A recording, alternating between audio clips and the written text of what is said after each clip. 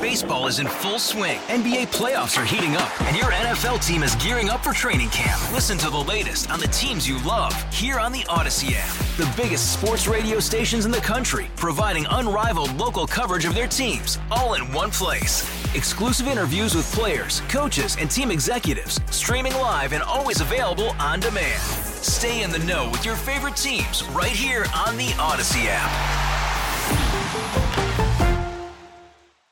You're listening to Buffalo Means Business on News Radio 930 WBEN. This is where we hear from the businesses and services available in the Buffalo area. And if you'd like to be on the program, send me an email at randy.bushover@entercom.com.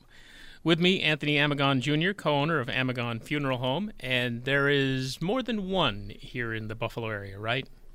Yes, Randy. Thank you for having me on board today. There's 14 neighborhood locations throughout Western New York.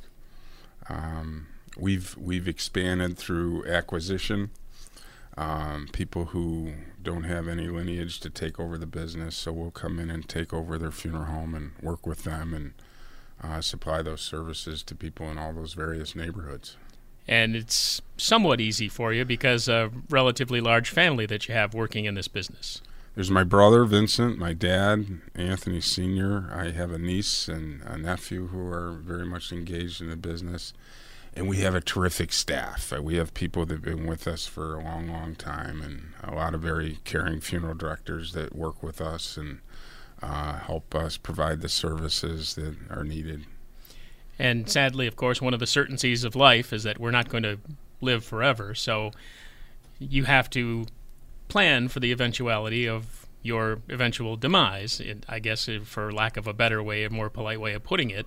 And when it comes down to it, that part, that the pre-planning is really important, isn't it?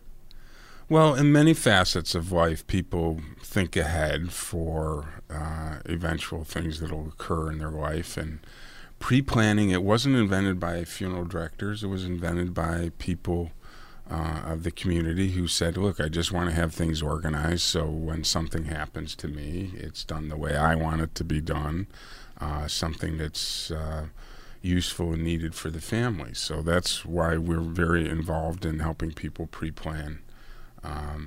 And especially in instances where somebody might be pre-planning for Medicaid, you're allowed to set aside funds for your funeral. So that's part of a government necessity for you to be able to be eligible for Medicaid.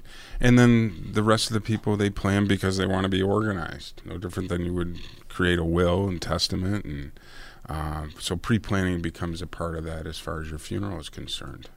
And as we had talked prior to starting the tape for this particular segment, the decisions that you have to make, there are plentiful, I guess, would be one way of putting it. Well, you used to speak with clergy, and they'd say, I'd rather do a funeral than a wedding because it's pretty traditional, but things have changed. So people are doing things that are making funeral services more personalized. So people are getting different ideas from different events they've attended. So you go through and plan everything. There's a lot of information to gather. We prepare death notices that will appear in the paper. You discuss all the different options as far as services are concerned. And people, especially with cremation on the rise, it gives people an opportunity to schedule things at a later time where they didn't do that before when it was traditional burial. So there are a lot of things that you need to go through just to make sure it's the way you want it to be. And we've designed our process so that it makes that simple. There's a whole checklist of things we go through to make sure we've covered all the bases as far as what needs to be done. So there's very limited questions at the actual time of need. So one of the things that's pretty important is for the person who is coming to you for the service says, this is specifically what I want. So then there are no questions from the ones left behind as to what exactly was stated in there and what their wishes and desires were. Great amount of documentation. We keep it in a safe place, both digitally and a hard file. And it does alleviate the questions of interpretation. If you can You can talk to families, and 3 children may have had a discussion with mom or dad, and the interpretation might be slightly different or greatly different. So this can eliminate that. And a lot of times they do it in concert with their children, so the children are there with them. If someone doesn't have children, they might have a friend. They can also establish somebody. There's an interesting thing people can do where they create an agency. This allows you to designate some person as an agent to take care of your wishes. So people who don't have extended family or that, we help them with that as well. Talking with Anthony Amagon Jr., co-owner of Amagon Funeral Home. This is Buffalo Means Business on News Radio 930 WBEN. And you talked about some of the services that you provide. I think, well, people who've had the experience kind of already know that you guys help with the writing of the obituary and things like that. Mm-hmm. But what are some of the other ways that you can personalize a service that people may not be aware of? What we do today, there's many people who visit our funeral homes may have witnessed the memorial videos where we take different photographs that different family members may have, and we create a DVD set to a beautiful background, and people select the music they want to be played during that video. So we'll craft a DVD that'll commemorate that person's life through pictures, through music. We also will post that at our website for any family member to be able to go in and view, or friends. A friend of mine passed away a few months ago, and one of the beautiful things I was able to do is go and look at his video. It told the story of his life, and it shared with you in pictures and music his life, things you may not have known or seen before that. And generally, these are what you would call respectful, reflective kind of things. Have you had any kind of wild or strange requests in this regard? Today, nothing is strange or wild.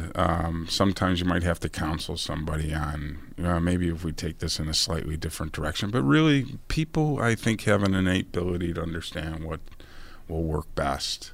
But it's about their personality. Music choices might be something that for some may seem different, but for that person, that's who they were. So have at it. That's why there's a lot of different genres as far as music is concerned, and we respect that and understand that. And it's about personalizing that service to the person. It's about them. And what about the pre-planning part that includes payment? Now, is there such a thing as prepayment?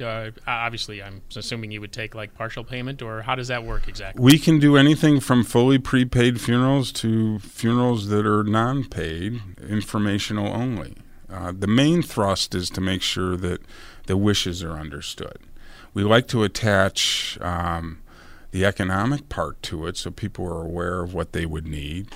In many instances, people are just more comfortable having it prepaid. If we do that, that goes into a trust account. Nobody can touch it until a death has occurred, and we have a death certificate. Then the funds can be released to the bank. So they're held in trust, very well protected, so that nobody can use any portion of those funds. But a lot of people will do it where it's just informational only. And we allow people to come in and visit with us. There's no cost involved. They can get all the information, shop, if you will, a funeral home. That way we explain all the different costs. People can compare costs. Many people are surprised to find out that we can do most anything for them within their budget and according to what they have as far as what they want to spend in cost-wise. And what about the differences between, I don't know, I guess a traditional, if you would, viewing for someone or cremation?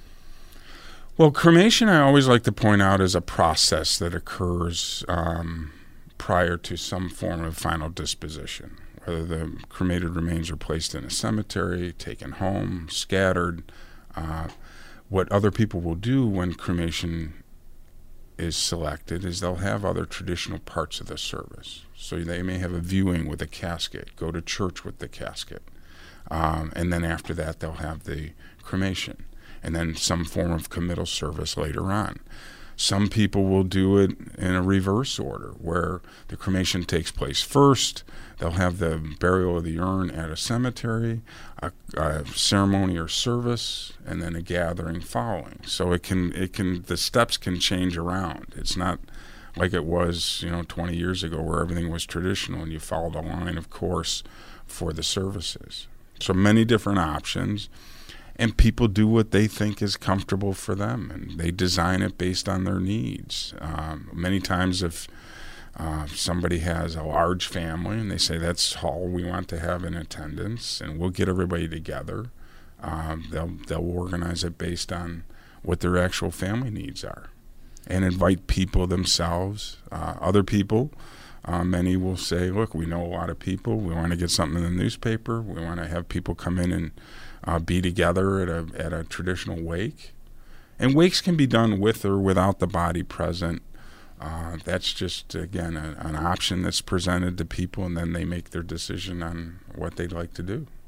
Right, so it's not as difficult or as simple, I guess, depending on your viewpoint of picking out a casket to have your loved one put in, or that decision should hopefully already have been made by the person who's making that decision. Sure. I mean, things have changed. When I was a baby in funeral service, the way it was done is you walked into the funeral home. It was called unit cost. You'd buy the casket. The casket included everything else that we would do. So now it's changed to where you go and itemize everything based on your selections.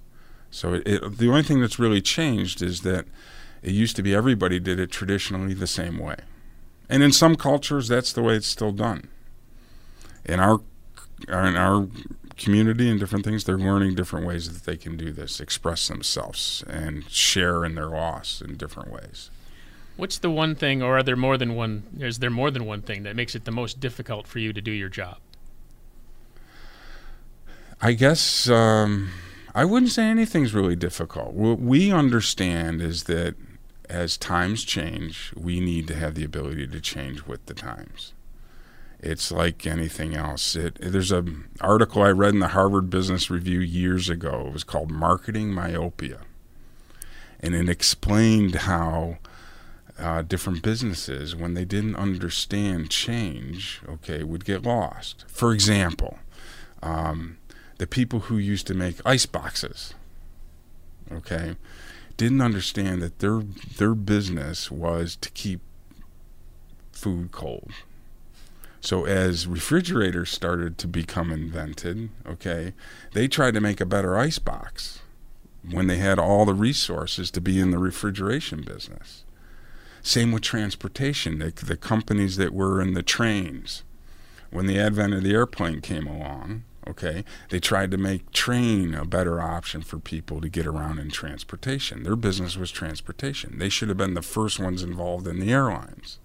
So same with us. Ours is about caring for the dead and then making sure that things are completed, the disposition of the dead, so that's taken care of. So as things change, we have to change to accommodate people's needs and wishes. So there's really nothing that's hard. You just have to listen. And when you listen, it allows you to do better for the people you serve. Fair enough. Well, it was nice to talk to you, and appreciate the time. Hey, it's a pleasure. Thank you so much, Randy. Anthony Amagon Jr., co-owner, Amagon Funeral Home. This is Buffalo Means Business on News Radio 930, WBEN. Baseball is in full swing. NBA playoffs are heating up, and your NFL team is gearing up for training camp. Listen to the latest on the teams you love here on the Odyssey app. The biggest sports radio stations in the country, providing unrivaled local coverage of their teams, all in one place. Exclusive interviews with players, coaches, and team executives, streaming live and always available on demand. Stay in the know with your favorite teams right here on the Odyssey app.